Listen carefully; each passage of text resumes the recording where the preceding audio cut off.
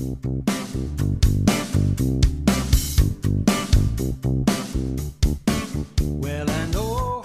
to the first episode of Pedagogy Matters. Within this podcast, we're going to be really exploring snippets of pedagogy, what it means in practice for an FE lecturer, and then how we incorporate this into our practice in both face-to-face, but predominantly within our online delivery right now, 10 months into a pandemic. I'm delighted to be joined today by Micky Riddell. So Micky Riddell's an individual who's been in the sector for 17 years across a variety of colleges, and his current role is Head of Teaching, Learning Assessment at Joseph Chamberlain Sixth Form College. So Micky, welcome. How are you? I'm very well. How are you, sir? Yes, great. Thank you. Great. How have you adapted to the online way of working? How's that gone for you? We've done all right. Our college. So we've managed to we went to kind of half timetable, so half class in, half class learning online. So we started that from September, and it's worked okay. But I missed the classroom. Yeah. I miss being in front of the students because you pick up so much more the kind of unconscious cues of kind of understanding, getting knowledge, and you can pick up so much more rather than just looking at kind of blank squares with initials on Teams or Zoom or Google Meets and stuff. So it's been tough, but we're probably 2-3 weeks behind on the curriculum. Right, okay. So not too bad, but I'd say a lot of that's because we had a lot of review time, ironically, retrieval practice, which we're going to talk about today. So every Monday was essentially a kind of week of retrieval practice, going through any misconceptions and kind of really trying to build up their knowledge. So it's been good. Oh, fantastic. That's really interesting. That's a nice segue really into today's topic. So we're going to talk around retrieval practice and try and really break down what it means in layman's terms.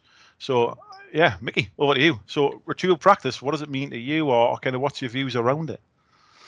Okay, so essentially, retrieval practice is practice bringing information to mind into the working memory, the now, so the students can then use that and apply that to either new knowledge or an application in what they kind of do. And that's a kind of definition from the Learning Scientists, which is an excellent kind of website with lots of free material on there if you wish to kind of go there. So I think how we should break this down, we'll first talk about kind of memory very briefly, talk about the forgetting curve, talk about kind of different ways of retrieval practice, and then talk about kind of theories or possible ways of doing it online if you're happy with that. No, that sounds fantastic. So memory, I guess we'll break it down into kind of working memory or short-term memory and long-term memory. So I guess in your view, what's meant by those terms, and what are the key bits we should be aware of or kind of know in relation to those types of memory? So essentially the working memory is your kind of conscious thought right now. And as we know, we can only really focus on very small amounts of information. Yeah. In terms of the working memory, but the more advanced you become in a practice or doing something, a lot of it becomes kind of unconscious. So take driving a car, for example. When you first start to drive a car, the working memory is overloaded. You're driving down a road, you've got all these road signs, you've got all the passengers, you've got the other cars, you've got people, the pedestrians. Your working memory is overloaded, and then you try and change the gear, but you forget how to do it because you're then consciously trying to remember, right, what do I need to do with the clutch and the gears and everything else. So when we become more advanced at it, we've built up a schema for the kind of basics, we can drive down a road and we can forget about changing gear, the revs of the engine, because we're aware of that, because we're used to it. We have that knowledge. So we don't have to think about and use working memory too much. And then working memory, just jumping on that. So typically, there's obviously different bits of research out there, lasts for around 30 seconds. Is that right? The bits of information took around 30 seconds. And again, different bits of research conflict, but I think the average is around 5 to 8 different bits of information there. So within the driving a car analogy, whether that's passengers, indicator, speed, gears, brakes, and pedals, so you're trying to juggle all these bits of information. Oh, definitely. Yeah, it's almost like what was that kind of old quiz show where you had the fluffy bear Generation game. That's it. Yeah, I knew you'd remember that. a bit after me. See, I'm a bit younger than you, Mick, but anyway, let's go on from that. Let's move on swiftly. Well, they had 20 items, and they always struggle to remember. But I think we've kind of evolved on now. It's essentially we've got kind of like 4 blocks, and this is Oli Caviali. Kind of, he's done a lot of research into this. So we've got one block which we need to actually compute and do something with it, and then we've got kind of 3 other blocks. And what he's saying is there's a lot of things about working memory and kind of visual. And auditory loops, and kind of what that means, and that's going to kind of dual coding information to try and support them, which is another whole kind of podcast. Absolutely, yeah, it is actually, ironically. But essentially, the working memory, it doesn't last long. You've got to keep the attention. But the thing that we need to know about educators is the environment out there have got lots of different things that they could focus their attention on. So our job should be to keep it short, keep it simple, keep it clear for that attention. So the idea being, we're really trying to kind of focus their minds onto one topic, one issue. So what we want to do is to avoid something called cognitive overload.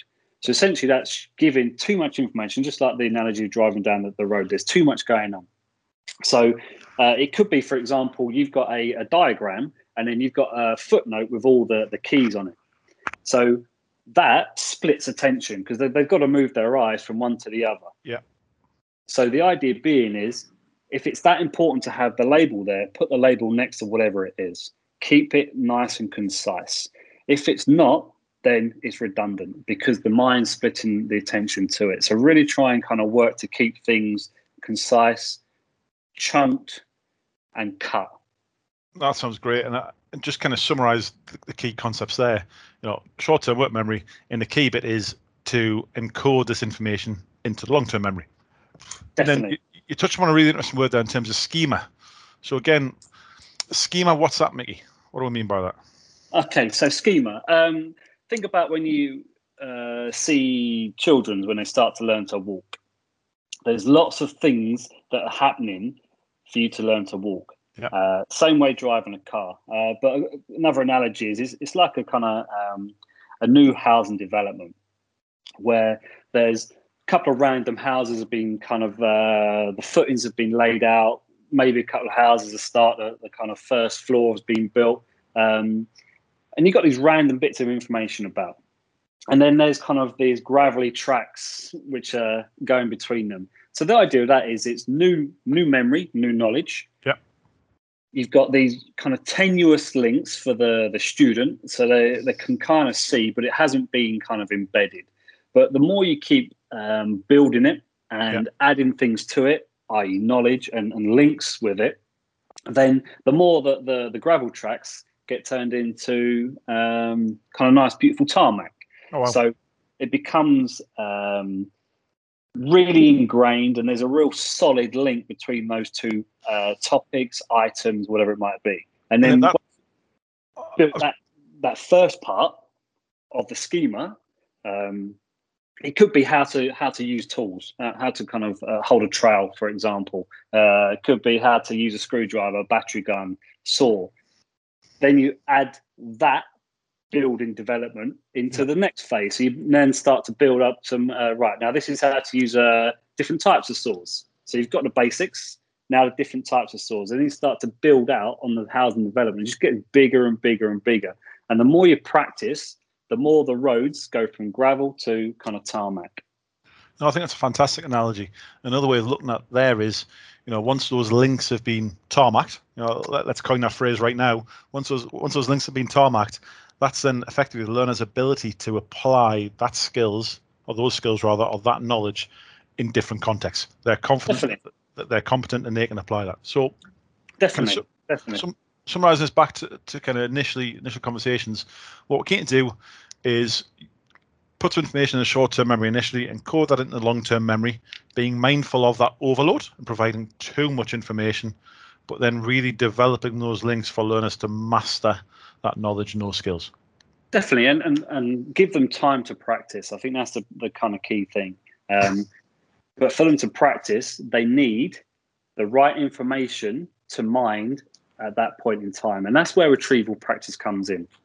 So the kind of second part of the memory is the forgetting curve. So students forgetting information is a good thing. So they have to forget things, because to get better links, the tarmac roads, the students need to have forgotten it. They need to work hard to go and retrieve it to kind of get that tarmac laid on there. So you've got Ebbinghouse's forgetting curve from 1885, which basically describes a decrease in the ability of the brain to retain memory over time. So essentially what he suggests is after 20 minutes of knowledge, information being given to a student, that knowledge will go down to 60% memory retention. Yeah. After 1 day, it can go down to 45% memory retention. After 30 days, you can go down to 25% memory retention. So after 20 minutes in your lesson, they've already lost 40% of the information, knowledge you've kind of spoken to them about. No, that's a really interesting point then, especially when you obviously look at that over time. You know, that's a significant loss of learning or loss of knowledge within a month. Absolutely. Hence the need for the kind of the retrieval practice. And I think this is a point where, you know, I've worked with lecturers before, Mick, and I'm sure you have. They kind of say a term like retrieval practice, you know, and straight away that kind of puts them off. You know, I'm going to say it's a sciencey word. You know, well, that's a kind of right thing to say or not. But I think it's really useful to kind of really break this down. It's just practicing retrieving that information, practice bringing that information to mind, is what you said before. Absolutely. That's Absolutely. all it is. So yeah. So it's the same way. Any lecturer in any subject, you have 6 weeks off, and you've not picked up the tools. Yeah. Are you brilliant at it first time? If you're a novice, probably not. The more experienced you are, you might kind of start to remember what you're doing. All it is just keep practicing. It's like the old riding bike analogy. It's exactly what it is. Yeah, absolutely. Yeah, at first you might be a bit shaky, but the more you've built up those the kind of foundations in the long-term memory with the tarmac in, the easier it will to kind of pick it up. I think that's great. I think so. There, we've now got the kind of the science behind it in terms of the memory and so on and so forth, and why it's important to kind of start to look back. So I guess the next bit now is kind of what are the key principles when implementing retrieval practice? Kind of how do we do it? Okay. So initially you've got start of lessons is checking knowledge, checking understanding. So that could be simple Q&A. It could be using mini whiteboards, for example. There's lots of ways of doing it. Just while we're at it, let's throw in a couple of other scientific-y terms as well. So you've got something called space practice. So essentially, space practice means you should be checking knowledge and learning over or from a period of time. Yep. So, for example, all of my quizzes that I set and all the ones that I suggest for my kind of staff is have some questions on the previous day, have some questions from the previous week's topic, have some questions on the previous month's topic. If you do that at the start of every lesson and randomize it, if you build up like a Google Forms or a Microsoft Forms or kind of some form of quiz form, which is multiple choice, this becomes really easy and it's not very burdensome. But the idea being is don't just check what they did yesterday or earlier in the lesson, check what they did last week. Because remember, we want to be building those tarmacking the roads, the knowledge, the schema between different topics. Particularly now when the subjects have a lot of kind of end of topic synoptic questions where they're really bringing all of the content into play, where previously it just tended to be kind of unit based. Apprenticeship wise as well, you've got the kind of endpoint assessments where it's kind of you've learned something for a year, 2 years, now show me. So by spacing the practice out and making sure you cover different topics, and that really helps. And the second one as well is kind of interleaving. So this is a little bit more about kind of how we teach it and the curriculum delivery. But essentially, a lot of teachers have done it myself as well. There's the spec, right? I'm going to start at the top. I'm going to work my way down to the bottom. Yeah. But what they suggest then is by the time you get to the bottom, they haven't had enough time to really ingrain that into long-term memory. So I've got the exam in May, and I've only just started teaching in April. I've only had 6 weeks to try and ingrain this into long-term memory, and it's just not long enough. So rather than thinking about kind of delivery pattern of AAA, BBB, CCC, can we split it up? So can we do ABC, CAB, BCA? So we get chunks of different information, and then the students get more time to really encode it in the long-term memory and then practice retrieving it, because that's the key thing. I was going to say, I think the key points there is then that practicing of the application. It's a practice of absolutely, yeah. Interlinking or interleaving the different bits of knowledge that form a unit, a module, topic, or even a course, and look at how they link together. Because I've done it before. Again, taught a program with 18 units. You do 1, 2, 3, 4, 5, 6, 7, 8. Yeah. Well, actually, there's been some real fantastic work across the College of Scotland on project-based learning around kind of throwing the curriculum up in the air, thinking, right, actually, what's the line of best fit here? How do we kind of make a more rounded learner? And that's exactly what it is, and it's about then, as you kind of alluded to with the interleaving, it's about looking at those different blocks of learning and how they link together, and keep on really just quizzing the learners and checking and drawing out that information from either the short term or long term and ingraining it.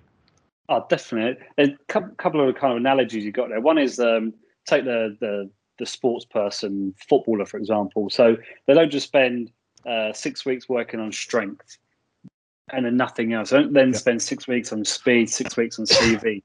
They will have kind of majors and minor focuses in those weeks, but they'll still cover strength, speed, CV, technical, tactical stuff in those weeks.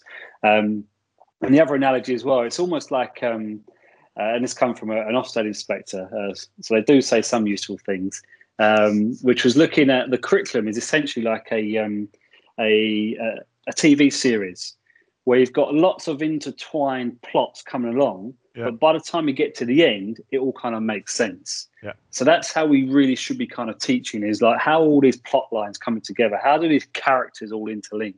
And then as the further you get into the curriculum, the term, towards the end, it all starts to make sense. And the kind of overview, like you say now about the kind of project base, really kind of becomes clear. So, I think you're right then. It's interesting that you picked up on a couple of different methods there. And again, I think the key bit, and this isn't a criticism of teachers often want the answer. So this is what it is. How do I do it? Well, actually, one, I think for listeners in particular, you're probably doing it already. So reflect on your current practice and where you're doing this. And the next step is then I think, actually, how can I do it in a more of a conscious way? And then what are you doing with that information? Because for example, things like Microsoft Forms, Kahoot, Socrative, and all the different quizzing tools are fantastic. But I've seen many teachers, I've done my quiz, that's me done. Well, actually, no, it's more than that. It's how you're going to retain that with students. So I guess where I'm going with this is, what are the different methods or different examples of tools of doing this that you've seen done well, Micky, or kind of any bits of advice there? Exactly what you said there is number one is, if you're going to ask a question, what are you going to do with the answer? Yeah. If you're going to do nothing with the answer, then don't bother asking the question because it's just redundant.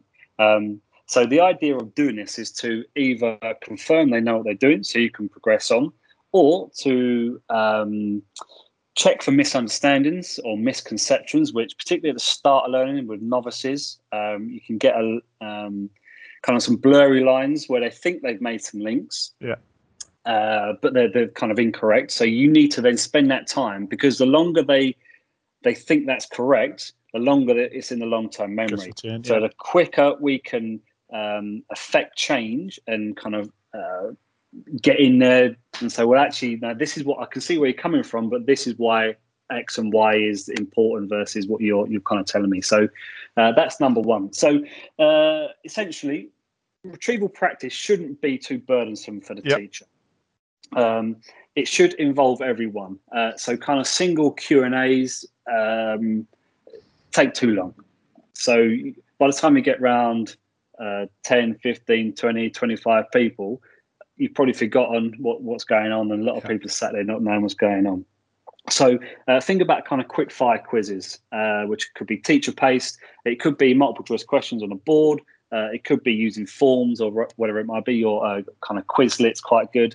But you've got to do and give that immediate feedback. So, right, 5 of you out of 15 thought this was the answer. Why was that? So you need to go to a next level. So it's not just surface level knowledge. You want to check the understanding. So Tom Sheraton talks a lot about this in some of his talks, is you want to get into the thought process of the student, not the answer. So even if they're correct, it might be worth asking. So how have you got to that answer? Yeah. Talk me through that. It's like the old maths problem, isn't it? And I'm sure, like many others, I've been doing homeschooling with my daughter. They get the answer, great. How have you got there? Right? Is it the right method, or is it a bit of a guess? So no, I think that's really interesting and fundamental point there. And the key bit you mentioned about going back and correcting it, going back to the memory side. Am I right in thinking the term there is kind of re-encoding? So you're going and correcting it, and then effectively trying to re-encode that information into long-term memory. Absolutely. Yeah, absolutely. So we've all got habits, particularly the older we get, and you'll always go back to your innate habits. So all we're trying to do is trying to break habits, and we're trying to stop habits from forming. That's the kind of key thing. And the key bit there is, in order to do that, you've got to know about the habits. You've got to know about the reasons, the understanding, the rationale. So again, absolutely. And obviously, I'm not going to say actually unconsciously, we haven't talked about how you do this in a remote world. And I think, I'm not sure what your views are, but mine are, well, actually, it's the same as you do in the face-to-face world. You'd have your question, your quizzes. There's many different tools out there. Whether it could simply be create a mind map, write it down, write down what create a mind map and start forming those links. So again, for listeners, and I know, again, there's a perception of we've got to use technology, we've got to use these different methods. Absolutely not. But in the same breath, as a lecturer, as a teacher, it can save you a hell of a lot of time if you become au fait with some of the technological self-marking tools, because then it can be really efficient, as you alluded to there, which is one of your key points. Absolutely, and also within there, you can add in, particularly on Google Forms, because we use Google quite a lot. You can add in correct answer. Well done, you've got it right. Check this link just to confirm if you want to. But also in the kind of wrong answers, you can put, this is a common misconception because we don't use a 50-50 sand and cement mix in this scenario because of this. So you can kind of add in that little bit extra. And the key thing about it, there's a lot of work up front-ish compared to normal, but it's always there. So I've created banks of quizzes and questions that I keep going back to now that I created them 10, 15 years ago. Because exactly what it is. Yeah, it's the same knowledge, the same skills. The content doesn't change much. When you're asking the kind of basics. So I'll give you a couple more as well. Fantastic. You've got kind of self-check quizzing, which could be, that this is a diagram, label it. So give them 5 minutes and then kind of you take a picture of it and upload it. Or it could be just upload the work and then you can kind of share that amongst everyone. Or definitions, write down some definitions. So the idea being behind that is they've got a kind of blank template. They've got to start applying their knowledge. Then obviously thinking about a vocational world, demonstrate or perform it. Just show me, do it. There's a plug, rewire it, or there's this, have a go at it. Right, you've got these tools, how are you going to build this? Which is brilliant for them. Or it could be that kind of reductionist. Okay, there's a row of tools here. Which one are you missing for this job? So different way of doing it. So you're then going up into the understanding. So knowledge is I need a hammer, I need bolster, I need chisel, I need this, I need that. But okay, I've taken 2 things out. What 2 other tools would you use for this job to kind of finish it off? So that's kind of higher order stuff. But then that's where you're hoping that the schema, their knowledge, that housing estate has already been kind of developed, and all you're doing is really kind of concreting over, tarmacking those roads. I'm making sure they're solid. No, that's absolutely right. That's what you got to do. And then 2 others is summarize, which I love to use myself. So either how we develop at college, we use lots of workbooks. So we have kind of topic workbooks, and they've been absolutely superb. So when we talked about earlier about distance learning, all the workbooks were kind of written and developed. And workbooks, once again, they do take time, but all they are just a collection of worksheets that I've developed over time.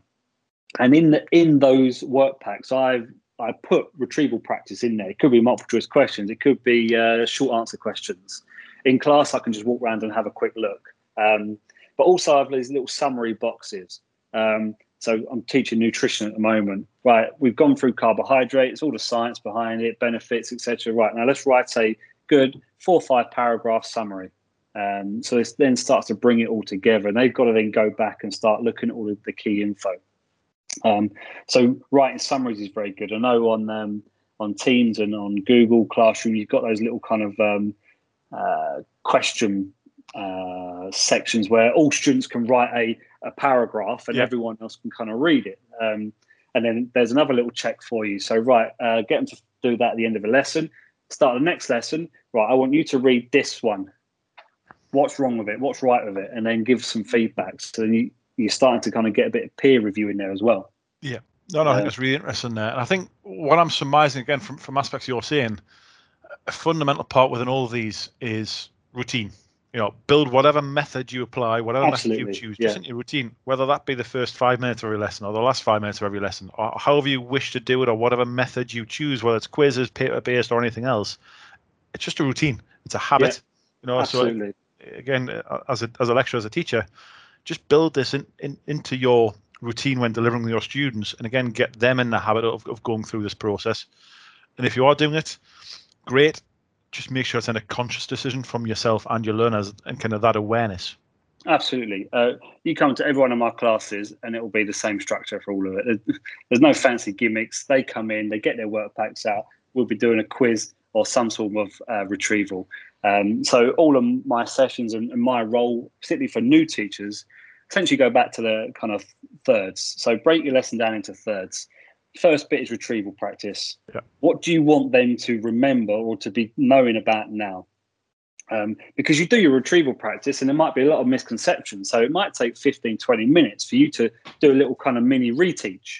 But I want that solid and secure before I can move on. If there's misconceptions, then there's no point moving on, because all I'm doing is just kind of putting more bricks on a wobbly foundation. Yeah. There you go. There's no building little analogy for you. There's a bit of a theme in this podcast, isn't there, Mickey? I know.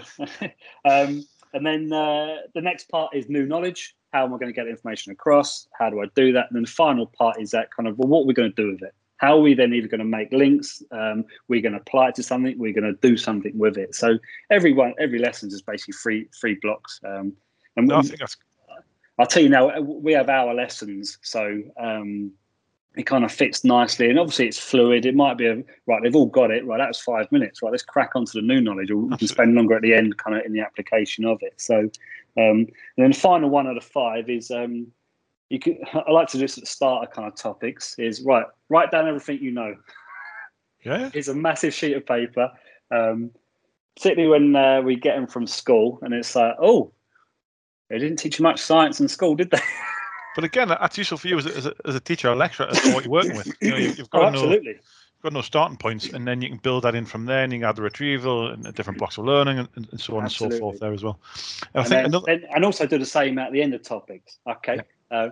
And then what I want them to do is to actually, we've got schemas in our head as teachers, so we know the links, and it's not visual to them. So what I want them to do is to show me what links have they made.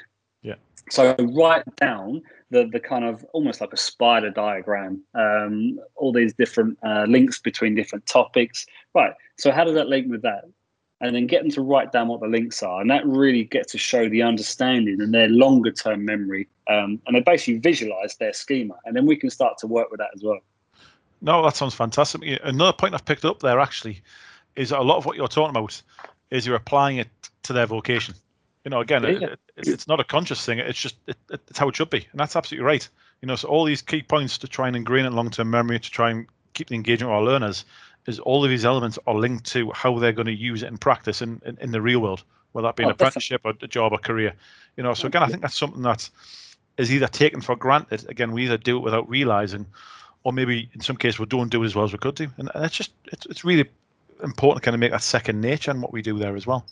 Oh, absolutely. And you want them to be confident in their own knowledge. And what I found is, and I tell the students at the start when I first see them, says, I'm going to be quizzing you every lesson, and it's going to be relentless. Yeah. Sometimes you ain't going to know the answer. That's fine. Absolutely. But we're going to get there. But there's no opt out. You will get a question, or you're going to have to summarize something for me. And they get such into the habit of it. By the time we get to the kind of the assessments, and they're so confident in all the different kind of subjects, topics that we've covered. And that comes back to routines, doesn't it? Comes back to routines. So conscious of time, Micky, I think, again, we can talk all day about this, but it's been some really, really fantastic points. I think what I'd be keen for you to really focus on is kind of either summarize what we've talked about, summarize some of the fundamentals within, I'm going to say 10 seconds, you know, so or what is retrieval practice to you? What does it mean in simple terms? So retrieval practice is bringing to the conscious mind information that you want to work with there and then. And the key thing about it is to making sure that knowledge or information is correct and is secure in the mind of the learner. If it's not, our teacher role is to correct it before we can move on. Fantastic. Not quite the 10 seconds, but I'll let you off. Well, I didn't say the clock, sorry.